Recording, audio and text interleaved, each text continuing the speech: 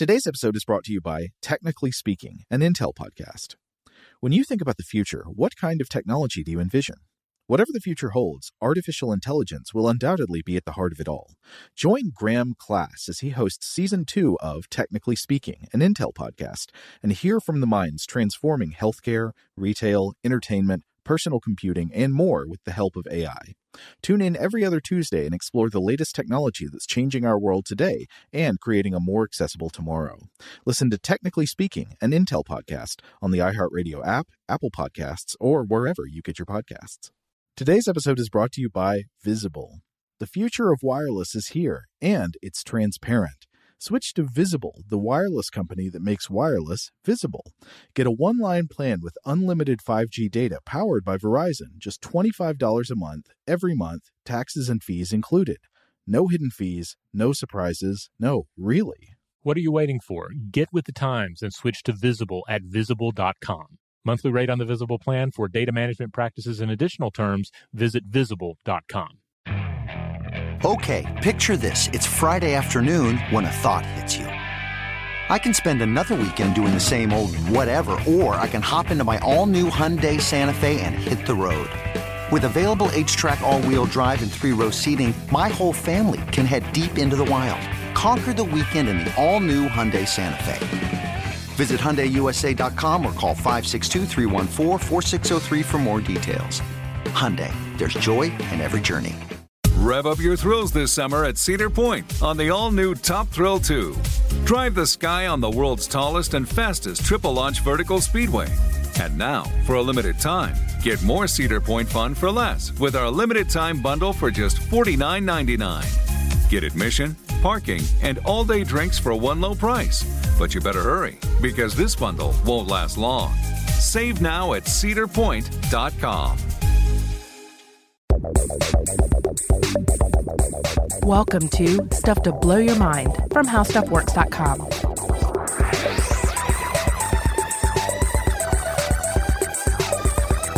Hey, welcome to Stuff to Blow Your Mind. My name is Robert Lamb. And I'm Joe McCormick, and today we're bringing you a special conversation with another host in our network.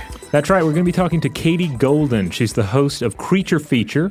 And this is just a fun opportunity for us to support a new science show in our general network and chat with just a very knowledgeable host. Yeah, Creature Feature is a great new show. Katie knows a lot about animals and biology and evolution and psychology, and so we wanted our listeners to go check out that show, get into that too. I think it'll be right up your alley. Yeah, she chats with guests about curious tidbits regarding animal biology, animal behavior, and it publishes every Wednesday. It's kind of sandwiched in between Stuff to Blow Your Mind episodes like that. Right, for all those people who are like, where can I get more leeches and bat sex between my 2 weekly episodes of Stuff to Blow Your Mind, this is where you go. All right, we're going to play a trailer before we jump into our interview with Katie. And I also just want to let everybody know, if you want to check this out online, the website for Creature Feature is creaturefeaturepod.com.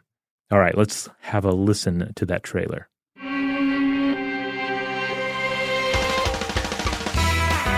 Humanity has spent a long time distancing ourselves from the animal kingdom. We wear clothes over our nakedness, use the stock market, and go to the bathroom in specially designated areas. But if you take a closer look at the animal kingdom, you'll find bloodbaths and treachery that make Game of Thrones seem like a dumb show for babies. I'm Katie Golden. I studied psychology and evolutionary biology at Harvard, and I pretend to be a bird on Twitter. And my new podcast, Creature Feature, brings you tales of love, murder, sex, betrayal, and deception in the lives of both animals and humans. We ask the questions: what is going on in the brains of people who suffer the delusion that they're a living corpse? How does a romantic relationship work out between a man and a car? What do you do when you find out your lover wants to move in to your body? On Creature Feature, we view nature and man from a new perspective, each episode asking a comedian to get inside the minds of animals so we can explore the startling connections to human psychology. Join us every Wednesday, starting on Halloween, and subscribe on Apple Podcasts or wherever you get your sick auditory kicks. All right, well, let's go ahead and have a chat with Katie Golden, host of Creature Feature.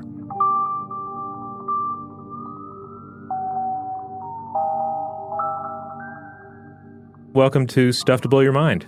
Hey, great to be here. Could you introduce yourself to the audience out there?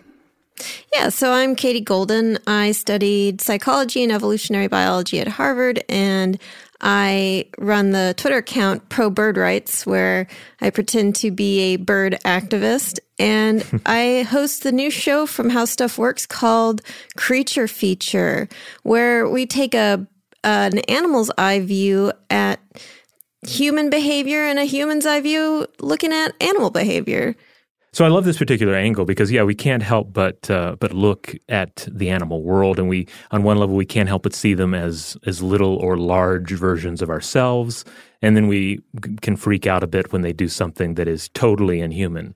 Yeah, I just think it's interesting because there's either the tendency to over-anthropomorphize or under-anthropomorphize. So we'll see an animal behavior that we think, oh, they're feeling a certain way, like if an insect is stalking something, like the bullous spider likes to capture its prey by swinging a piece of its web with this sticky bolus on the end, which is like this bulb that it's fashioned after. It's kind of like that weapon, which is like a string with those two heavy weights, and then you swing it and you capture your prey, and then that's what the bullous spider does. So when you're watching him do that, you're thinking, oh, he's thinking, oh, here we go, gonna try to get this fly, and oh, shoot, I missed. And then he looks disappointed.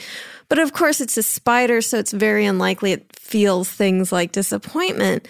But on the other hand, I feel like more intelligent animals, like especially dogs who have co-evolved with us, and chimpanzees and other primates and sea mammals that are pretty complex, do actually feel emotions, and it is reasonable to attribute human-esque feelings to them. And so I think that's really interesting.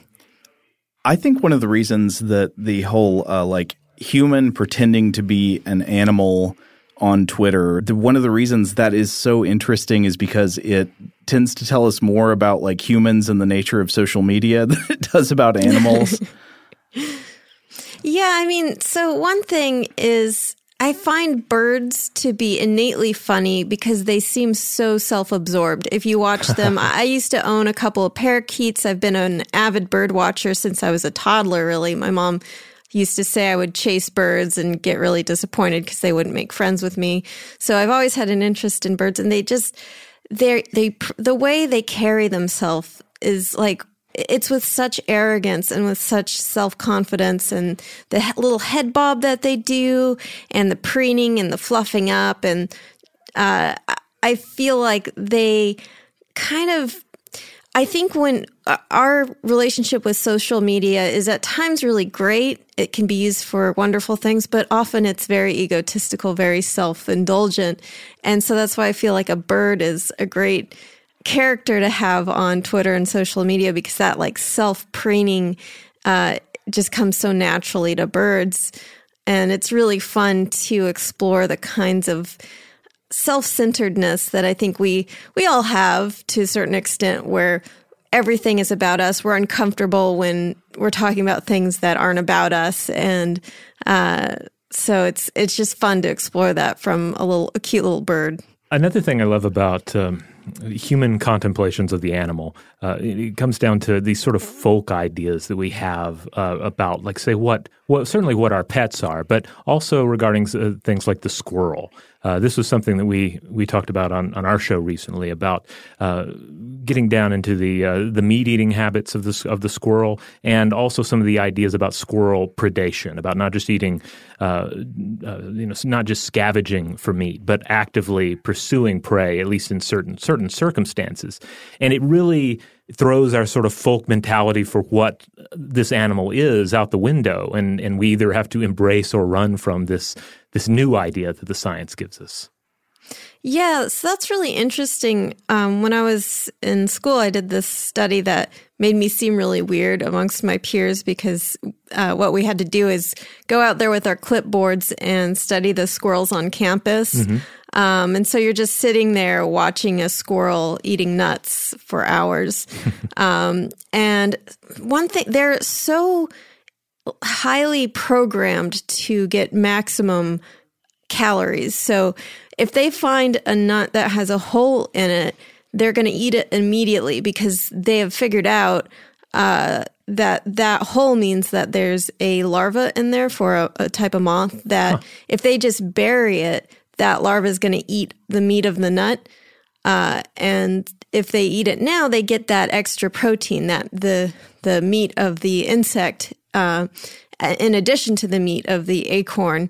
But if they bury it, they don't get anything. So they've learned to hedge their bets there and eat it immediately, whereas pristine nuts, they will bury and save for later. So they're extremely opportunistic, and I don't find it surprising that they actively go after meat because they're just they require so much caloric intake that they will do what they can. And I think that's kind of an interesting, they aren't actually the link evolutionarily, but you can kind of see how that sort of shrew-like mammal can be a link from herbivore and insectivore to the omnivorous mammals that are like badgers and ferrets and so on that can evolve from those more harmless seeming mammals. Oh, absolutely. I love how the squirrel carnivory and squirrel predation thing reveals that there's just, like, people in places where squirrels are common think they know everything there is to know about squirrels just by looking out the back window or something, because you see them all the time.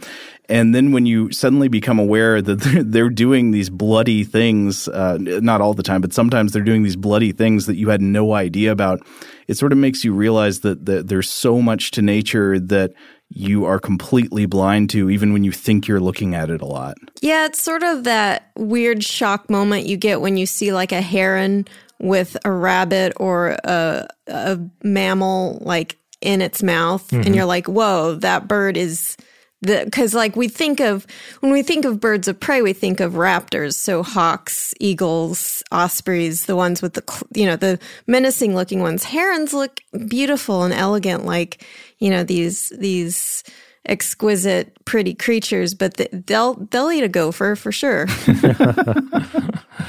I think we were talking about the example. It's in one of the David Attenborough documentaries of these horrible sights of pelicans just gobbling up baby birds, just cramming them into their beaks, and their little wings and feet sticking out all over the place.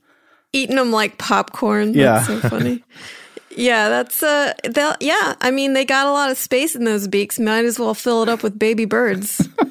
Yeah, I mean, a lot of it, especially these acts of predation, they do come down to the raw economy of life. I mean, you see it especially in examples of, say, cannibalism, and also we've talked a bit about this on the show with coprophagia, the consumption of poop. Which once you boil it down, you take away so many of the human complications associated with the topic, you're like, well, that makes sense for an animal. Yeah, you're being efficient. You're recycling food, digesting it, and then saving it. So for a lot of animals, it's also like the special poops that aren't really poop. They're like food poop.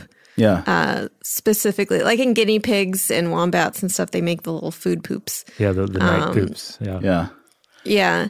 And also with the cannibalism, I think it can be really counterintuitive. So like filial cannibalism may seem like, well, why would you do that? You're going to be an evolutionary dead end.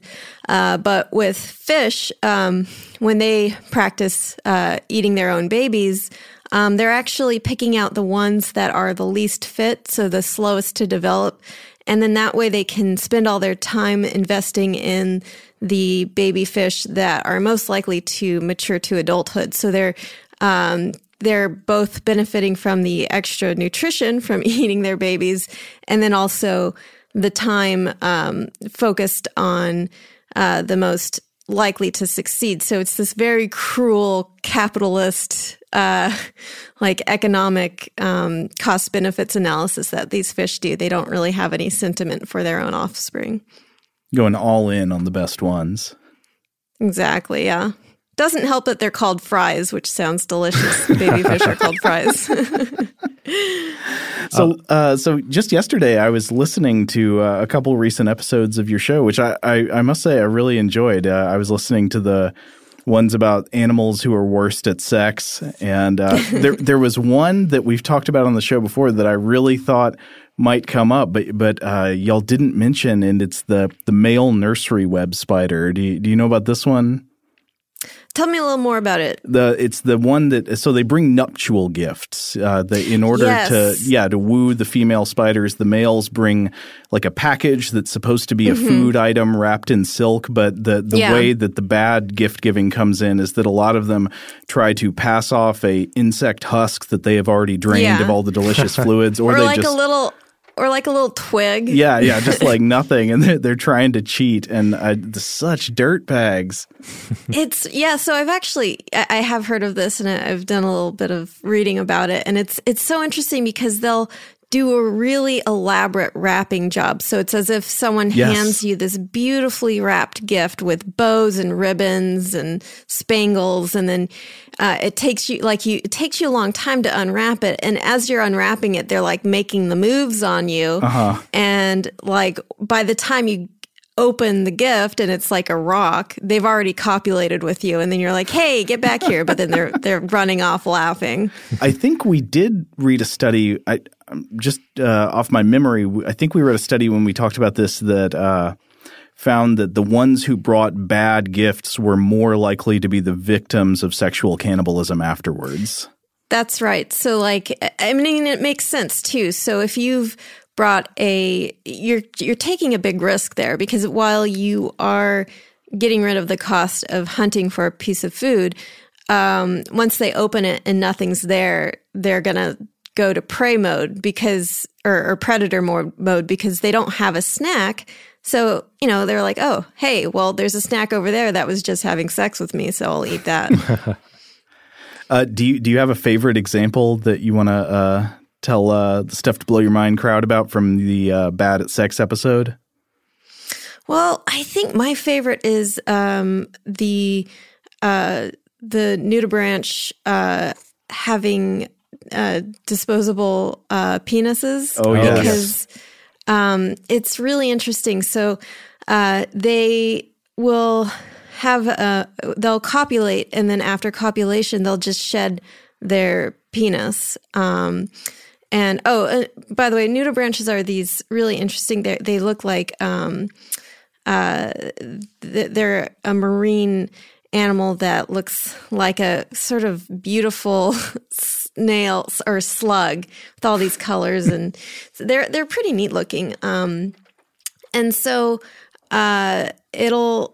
once it sheds the penis, it grows one back within 24 hours because it actually has this big coil of genital material inside of its body. And so it's like a fruit by the foot that just kind of keeps coming out. And the reason it does this, it actually has a really good reason. So it's to basically ensure that when it copulates, it's all fresh sperm material. So it's all its own sperm material, and it's able to it's like decreases the chance that it's going to get sperm from a previous copulation with the other nudibranch on its penis. And then if it sheds it and puts a new one in, then it's like guaranteed that this is going to be all its own genetic material. And it's like the Lysol wipe method of mating. Yeah, I was thinking when I was listening to that of like those things where you tear a ticket off at the deli counter or something. Number 42, servicing number 42. These are beautiful creatures, though. I was just looking at images of them. They look kind of like 80s glam rock slugs. They really do. They and there's so many different kinds. Some of them look like dragons. Some of them look like a scrunchie from the 80s, like you were saying. They're beautiful animals. They're also hermaphrodites, so they have the capability of having both sexual organs, which is really interesting. All right, we need to take a quick break, but we will be right back with more of our conversation with Katie. Shout out to Astepro for sponsoring this episode and providing us with free samples. Rob, as the local host with allergies here, they sent you some of their nasal spray to treat your allergies. What was your experience like? Yeah, that's right. I always wrestle with the pollen a bit when it rolls in during the spring, so they sent me the little nasal spray. I tried out the product, and yeah, it sure did help me get on top of my symptoms for the day. And it's so fast-acting, it was already kicking in before I left the house. Astepro is a first-of-its-kind nasal allergy spray. It's the fastest 24-hour over-the-counter allergy spray. It starts working in 30 minutes, while other allergy sprays take hours. Astepro is the first and only 24-hour steroid-free allergy spray. Astepro delivers full prescription-strength indoor and outdoor allergy relief from nasal congestion, runny and itchy nose, and sneezing. Get fast-acting nasal allergy symptom relief with Astepro. Go to asteproallergy.com for a discount so you can get Astepro and go today. ASTEPRO allergy.com. Astepro and go. Use as directed for relief of nasal congestion, runny nose, sneezing, and itchy nose due to allergies. Today's episode is brought to you by eBay. eBay Motors is here for the ride. Remember when you first saw the potential? And then, through some elbow grease, fresh installs, and a whole lot of love, you transformed 100,000 miles and a body full of rust into a drive that's all your own. Look to your left. Look to your right. It's official. No one's got a ride like this. There's nothing else that sounds like, feels like, or looks like the set of wheels in your garage. With over 122 million parts, you can make sure your number one ride or die stays running smoothly, so there's no limit to how far you can take it. Brake kits, turbochargers, engines, exhaust kits, roof racks, LED headlights, bumpers, whatever your baby needs, eBay Motors has it. And with eBay Guaranteed Fit, it's guaranteed to fit your ride the first time, every time, or your money back.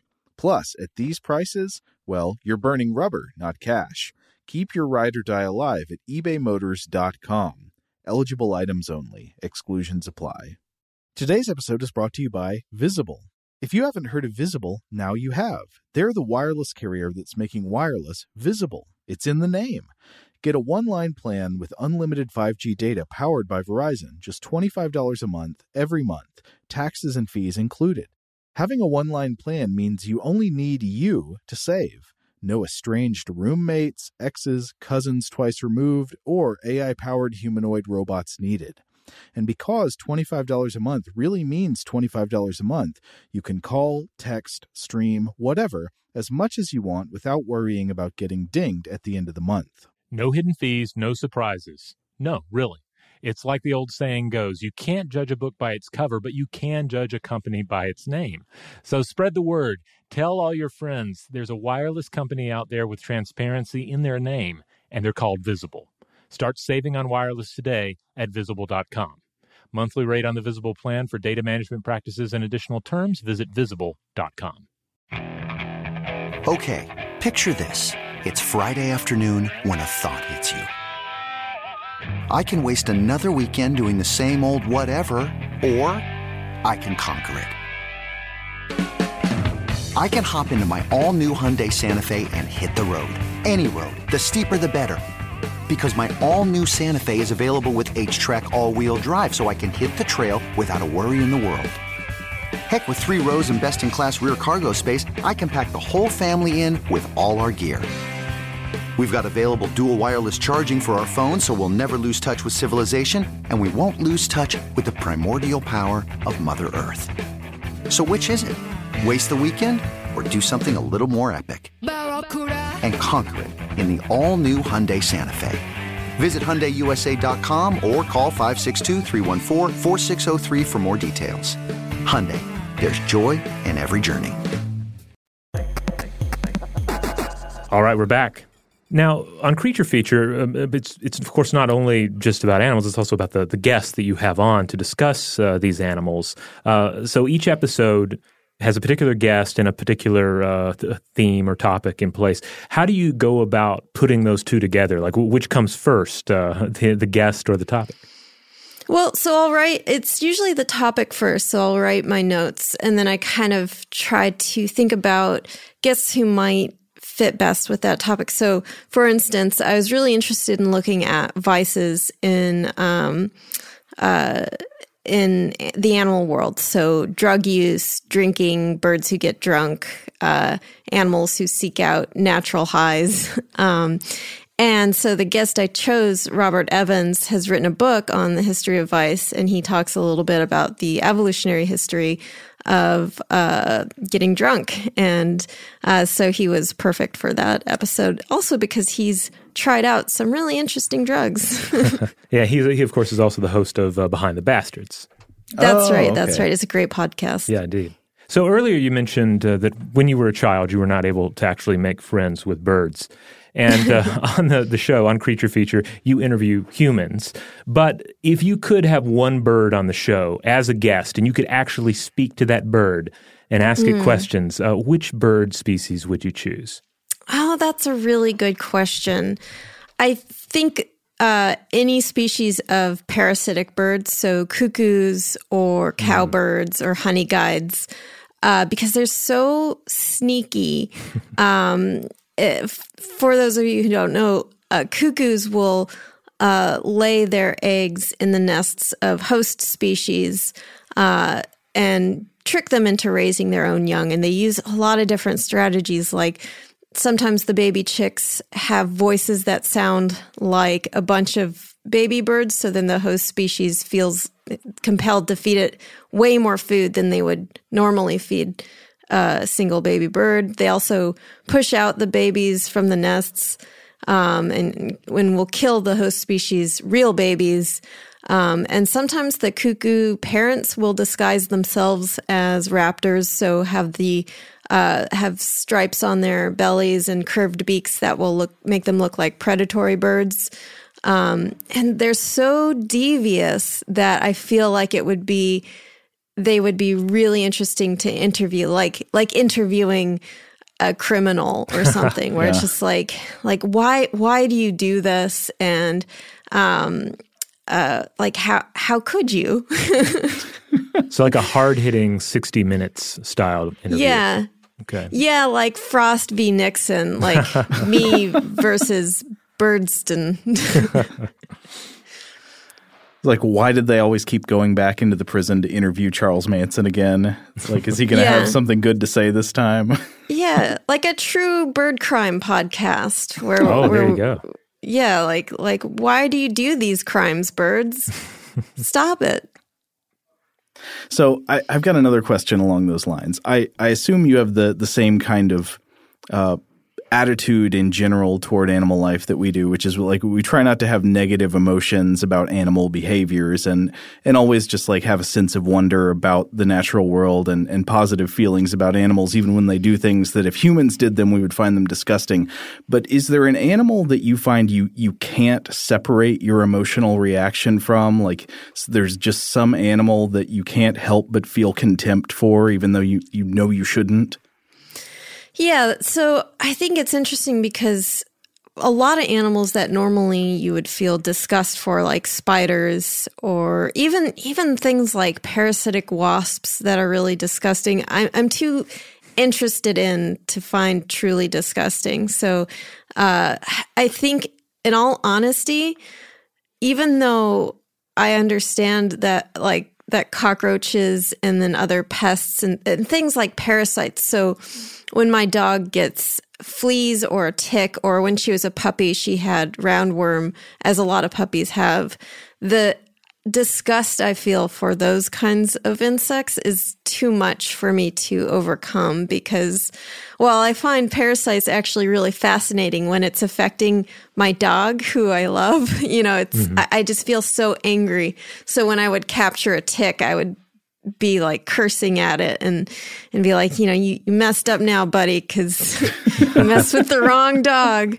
And it's really the only time that because like I don't like to kill spiders that are in my house. So like I'll capture them and release them outside and give them like a little snack, a tiny sandwich to take with them because I care about them. But like finding like fleas, I really get so angry that I have to kill them because it's like, how dare you hurt my dog? What did she ever do to you? Well, these are the animals that are still the enemy. I mean, it's you can't look mosquitoes and ticks. Mosquitoes, ticks, things like guinea worm. I mean, these things are still enemies of humanity. If there's anything that truly deserves our hatred and contempt in the animal world, I think that's probably it. Yeah. I mean, like, I can't even, though, find my way to hating, like, rats, because, I mean, I'm afraid of them. I don't want them in my house, but once one got in my heating vent and, like, lived there for a while, and I kind of half-heartedly put some traps in there because it's like, well, I can't have this rat in here, pooping in where the air comes in, but and a trap went off, and I felt kind of like, I'm sad. I'm relieved, but sad. I feel bad that I killed a rat. And then I opened up the vent, and there was the trap with like a tuft of hair in it, and the rat was nowhere to be found. And I was like, at that point, I was like, you've deserved it, buddy. You've deserved to survive.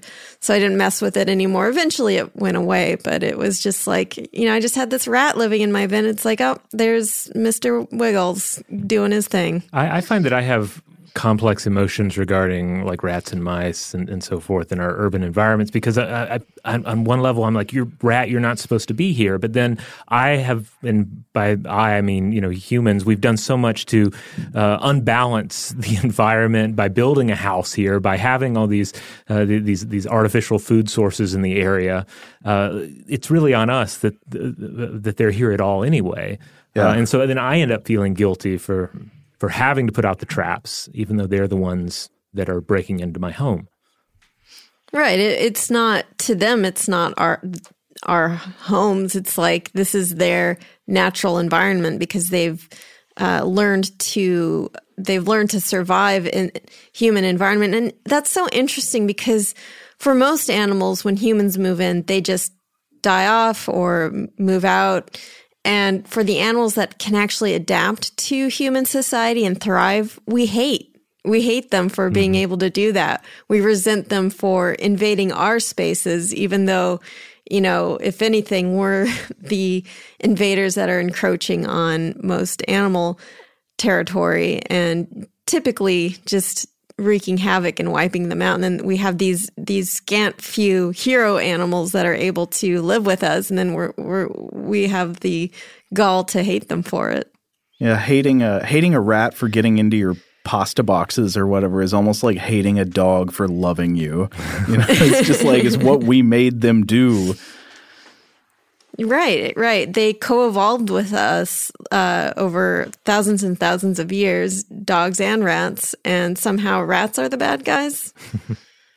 We actually talked about this in a couple of episodes we did earlier this year about the idea of urban evolution, ways that animals are adapting to urban landscapes. And there's a lot of fascinating stuff going on with animals in urban spaces, like the idea that in some cases that urban spaces might be selecting for personality traits in animals like neophilia, where like a raccoon has a better chance of surviving in a city if it's the kind of raccoon with a personality that wants to approach unfamiliar objects rather than regard them with caution. Yeah. Yeah, it's very interesting because you can take an animal that is feral and over, just a few generations start to find surprisingly tame traits. So there, that experiment with the silver foxes in Russia, where they were breeding them for they're testing to see if they could breed in these more tame traits. And it was like a couple of decades, but just a few, like several generations of these foxes, they would do the ones that had that neophilia, where it's not that they were fearful of humans or aggressive towards humans, but sort of politely interested in humans. And then they kept selecting those foxes. And then they started having patchy fur, like having spots and patches like dogs do on their coats. And then the cartilage in their ears became softer. And so they would have ears that would fold down like in dogs. So it's really interesting to see how those tame characteristics that we see in dogs there must be some shared genetic links where the genes responsible for a more curious, tame personality can also be linked to something just superficial like ear cartilage. So I think that's really, I wonder if raccoons had enough generations of these tame, more curious raccoons, if they would start to, like look cuter in some way. We actually hypothesized that in the episode. We were like, I Really? wonder if over many generations, city-dwelling animals will tend to become cuter. Well, raccoons kind of have a leg up on the situation because they are already pretty cute. I mean, yeah. Have you seen the video of the raccoon trying to wash cotton candy? No. Yes. I haven't it's seen this. so sad. Please describe It's it. heartbreaking. It's the human condition. It's a modern day Sisyphus, because the raccoon has this piece of cotton candy it's given.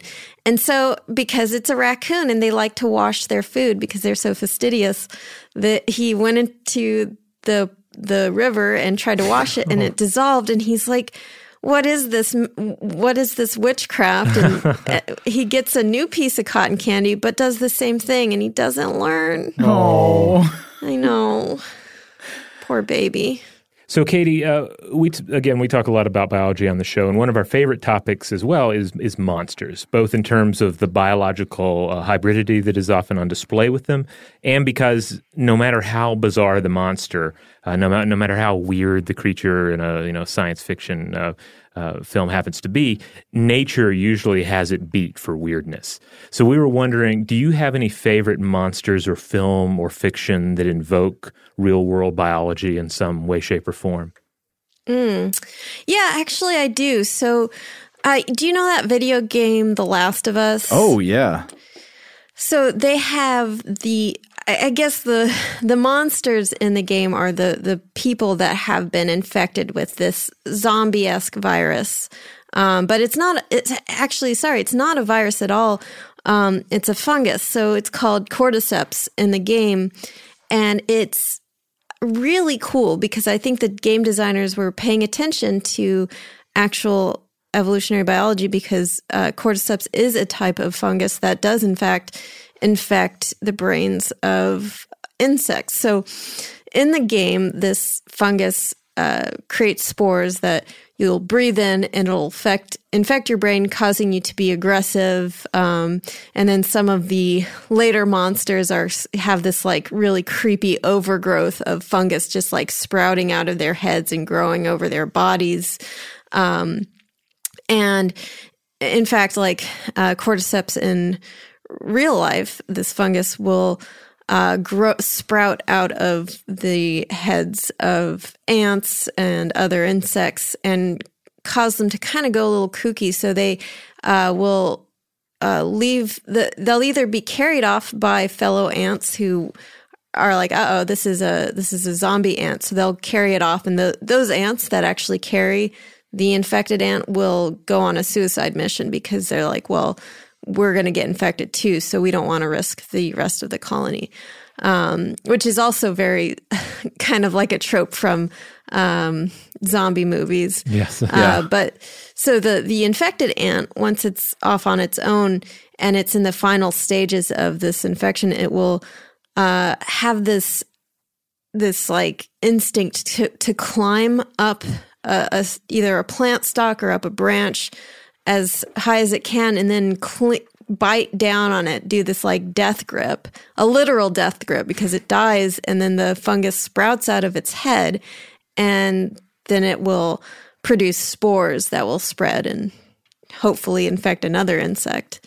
So it's controlled this insect to become like an incubator for more spores, just like in The Last of Us, which I think it's really one of my favorite. I know it's a video game, but it's like, to me, beats a lot of the zombie movies or zombie genre because it's so cool and how carefully they constructed this zombie scenario. I'm not a big gamer, but I've played that game multiple times. I think it's really excellent, and I love the mythology there. It reminds me a little bit of a 1963 Toho movie from Japan called Matango. Not in a way where I think there's actually any connective tissue between the films, and I don't think Matango has a lot of science in it. But it's got mushroom monsters. It has mushroom monsters, and like the mushroom spores turn humans into gradually more mushroomy creatures. Oh, that's interesting. I mean, that's so cool. One of the things that's so fascinating about stuff like the cordyceps parasite, though, is the specificity of the behaviors that it generates. You know, like you can imagine it feels more natural to say, okay, you could get some kind of parasite that would have a very, very broad kind of effect on your behavior, like maybe the way the Toxoplasma one, the idea that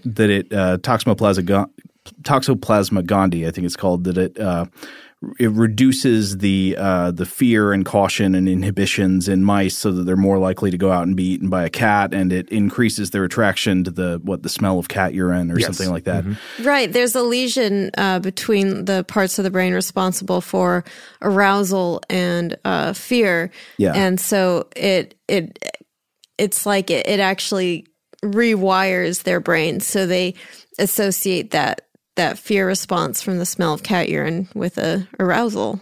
Yeah. That's like the excitation part of anxiety without the being repelled part of anxiety. Right. Right. But that's easier for me to just internalize and understand, because it seems like that's actually a very broad and kind of easy change to make to the brain in a way.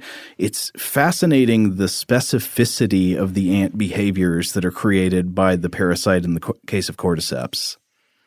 Yeah, and there's other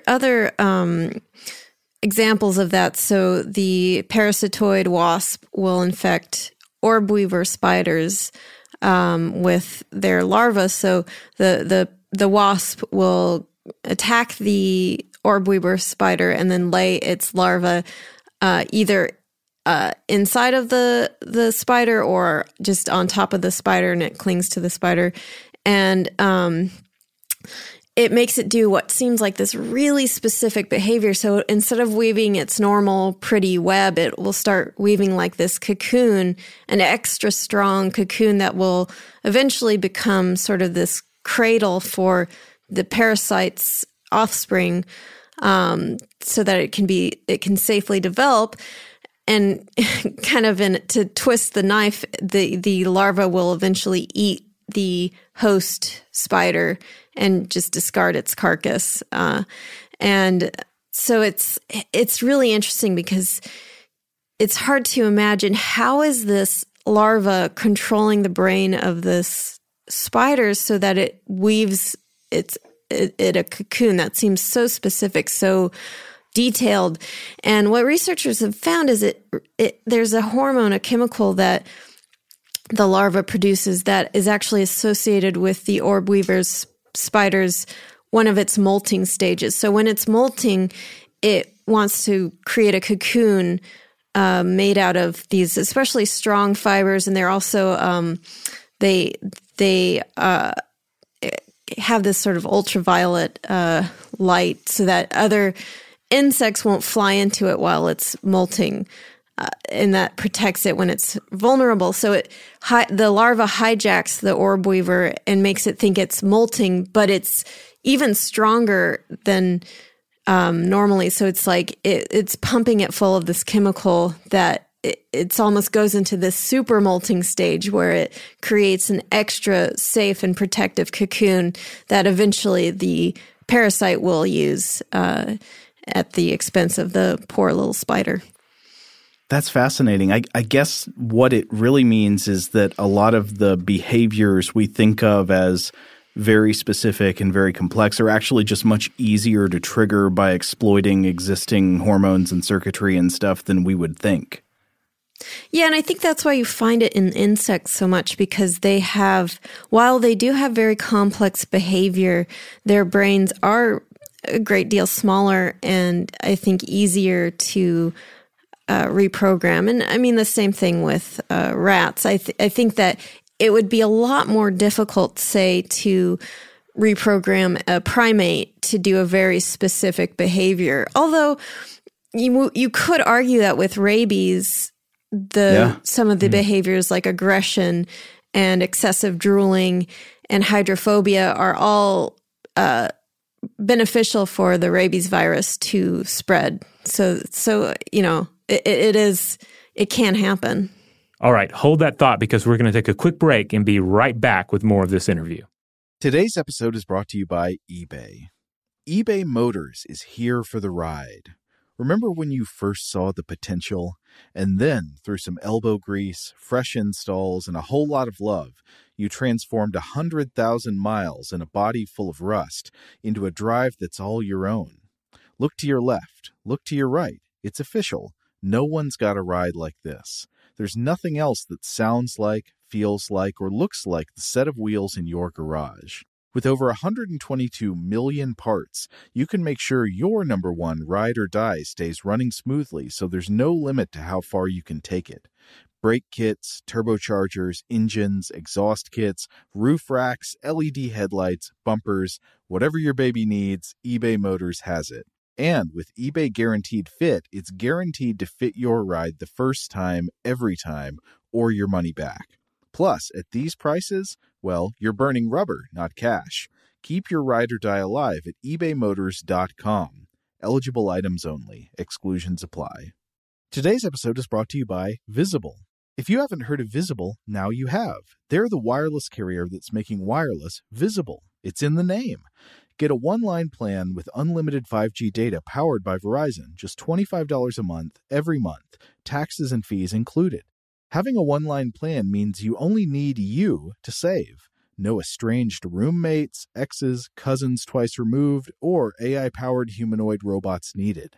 And because $25 a month really means $25 a month, you can call, text, stream, whatever, as much as you want without worrying about getting dinged at the end of the month. No hidden fees, no surprises. No, really.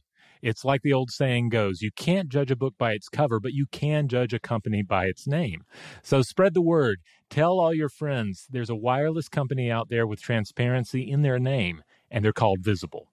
Start saving on wireless today at Visible.com. Monthly rate on the Visible plan for data management practices and additional terms, visit Visible.com. Okay, picture this. It's Friday afternoon when a thought hits you. I can waste another weekend doing the same old whatever, or I can conquer it. I can hop into my all-new Hyundai Santa Fe and hit the road. Any road. The steeper, the better. Because my all-new Santa Fe is available with H-Track all-wheel drive, so I can hit the trail without a worry in the world. Heck, with 3 rows and best-in-class rear cargo space, I can pack the whole family in with all our gear. We've got available dual wireless charging for our phones, so we'll never lose touch with civilization, and we won't lose touch with the primordial power of Mother Earth. So which is it?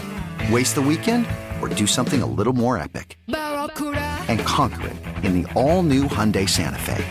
Visit HyundaiUSA.com or call 562-314-4603 for more details. Hyundai, there's joy in every journey. Rev up your thrills this summer at Cedar Point on the all-new Top Thrill 2. Drive the sky on the world's tallest and fastest triple-launch vertical speedway. And now, for a limited time, get more Cedar Point fun for less with our limited-time bundle for just $49.99. Get admission, parking, and all-day drinks for one low price. But you better hurry, because this bundle won't last long. Save now at cedarpoint.com. Okay, we're back. All right, Katie, one question that we have frequently asked guests on the show, especially if they have any interest in biology at all, is this. What is your favorite dinosaur or prehistoric creature? Oh, that's a really good question. I would have to say Archaeopteryx because it's the predecessor to birds. It's that first gliding dinosaur that, and it's really interesting to see that transition from the kind of raptor-esque dinosaurs that had no interest, no need to fly, and then the Archaeopteryx couldn't fly exactly, but it did glide. So it would kind of climb up a tree and then really clumsily glide from one tree to the other. And I just think it's so cool to me how flight has independently evolved in so many different species that you would just never expect. So you have flying squirrels, which is sort of like the Archaeopteryx of animals because they do the same thing where they kind of have developed that gliding ability. And then obviously there's also bats who have developed that a little more efficiently. And in insects, flight evolved from actually like their wings sprouted from their lungs tissue. And so you see like with dragonflies, their wings are very close to where their gills and lungs are. And it's just, I find it so cool that dinosaurs just, decided to become birds eventually. Speaking of other versions of evolving gliding, we just recently talked about flying snakes, which is fascinating, the way that they can flatten their bodies out into a concave shape to create that kind of wing that they undulate in the air to help prolong their gliding period. Yeah, and that's so cool because snakes have these really interesting muscle skeletal structures that allow them to contract their muscles and expand them in the act of swallowing food. So while I don't know this for a fact, but I would assume that those gliding snakes have they use those same muscles that are so good at swallowing and pushing food down through their very long trachea and bodies to digest. They can use those same kinds of structures to be able to flatten themselves and achieve the gliding structure. Do you guys know if that's the case? No, I didn't. I haven't read anything about that, but that's a very good point. I would assume that's probably true. It seems like it is. It's kind of, but I don't know for a fact. Yeah. So speaking of feathered dinosaurs, do you also get worked up when you see dinosaur movies and there's not a feather to be found? Yes. Yeah, I think that here's the thing is I think this is such a good opportunity now that we know. I'm fine with classics like Jurassic Park that the dinosaurs don't have feathers because we just didn't know back then. So that's fine. But now we do know. And I hear people say like, oh, it would look so stupid. And no, I don't think so. No, exactly. Birds don't look stupid. They look amazing. So can you imagine like a raptor with fully feathered? It would look glorious. And, it's interesting. There's this habit of artists who recreate animal images from fossils of doing what's called, I think it's called shrink wrapping, where you don't know muscle and fat tissue precisely. So there's a tendency to underestimate how plump something is and how fluffy it is. So, and I've seen, there's this really cool image online where this artist made examples of it by working backwards from like a swan skeleton to create. Oh, yes, I've seen this. Mm-hmm. Yeah, to create that like swan-like animal as if the swan skeleton were a dinosaur fossil and what it would look like if it was interpreted in the way that dinosaurs are. And it's horrifying. And swans are lovely. So I feel like we should be giving real dinosaurs have curves is what I'm saying. Wow. I never thought about that with even modern skeletons. But I think we're all three totally on the same page. And I think even if you're not going to make them beautiful, if you're trying to make them terrifying, can you imagine? I think that the predators would be more frightening if they were covered in feathers. I mean, imagine being eaten by a giant bird. That makes even less sense than eaten by a lizard. Oh, I mean, since I was a kid, I was always intrigued by these paleo art illustrations of terror birds snatching up. I forget the scientific name, but the dawn horses, the miniature prehistoric horses. Mm-hmm. Just the idea of this already large bird eating small horses just filled me with dread. And I would love to see, where are the terror bird movies? It seems like this is an untapped area of riches here. Yeah, I mean, I feel like if you try to imagine lying on your stomach and looking up at like a chicken. Yes. Because if you look at it from that perspective, it's actually kind of scary. They have those dead reptilian eyes, sharp claws, and just this look of anger. There's a Werner Herzog quote about chickens about how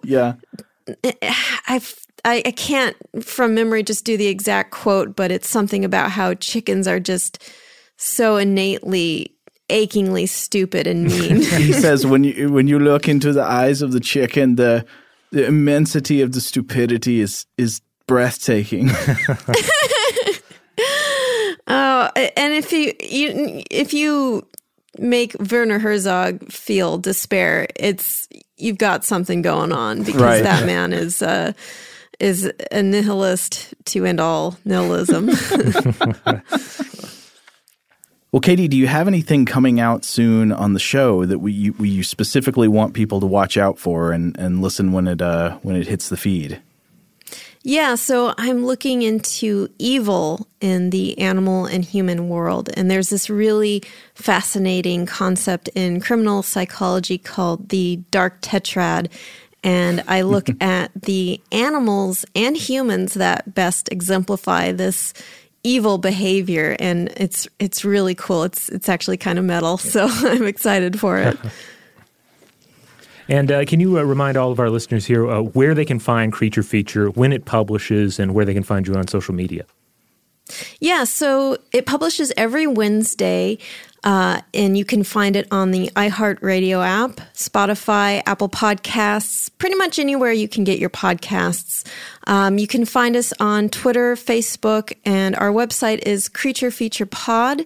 Our Twitter is Creature Feet Pod, not feet as in, animal feet, but feet as in they have achieved a great feat.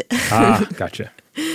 All right, well, it has been a delight to talk to you today, Katie. Thank you so much for joining us. Yeah, thanks for having me.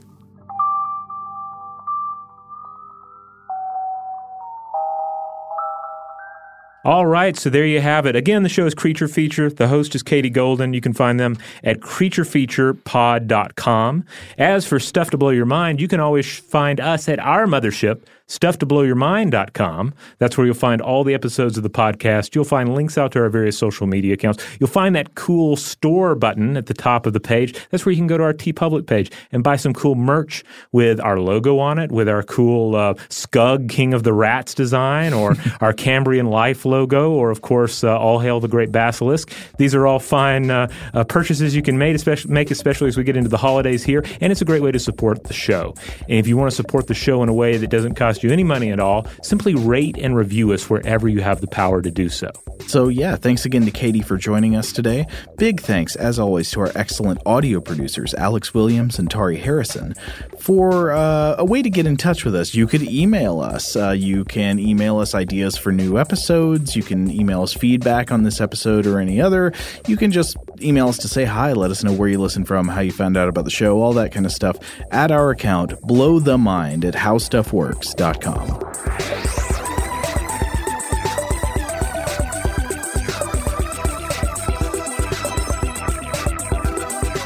For more on this and thousands of other topics, visit howstuffworks.com.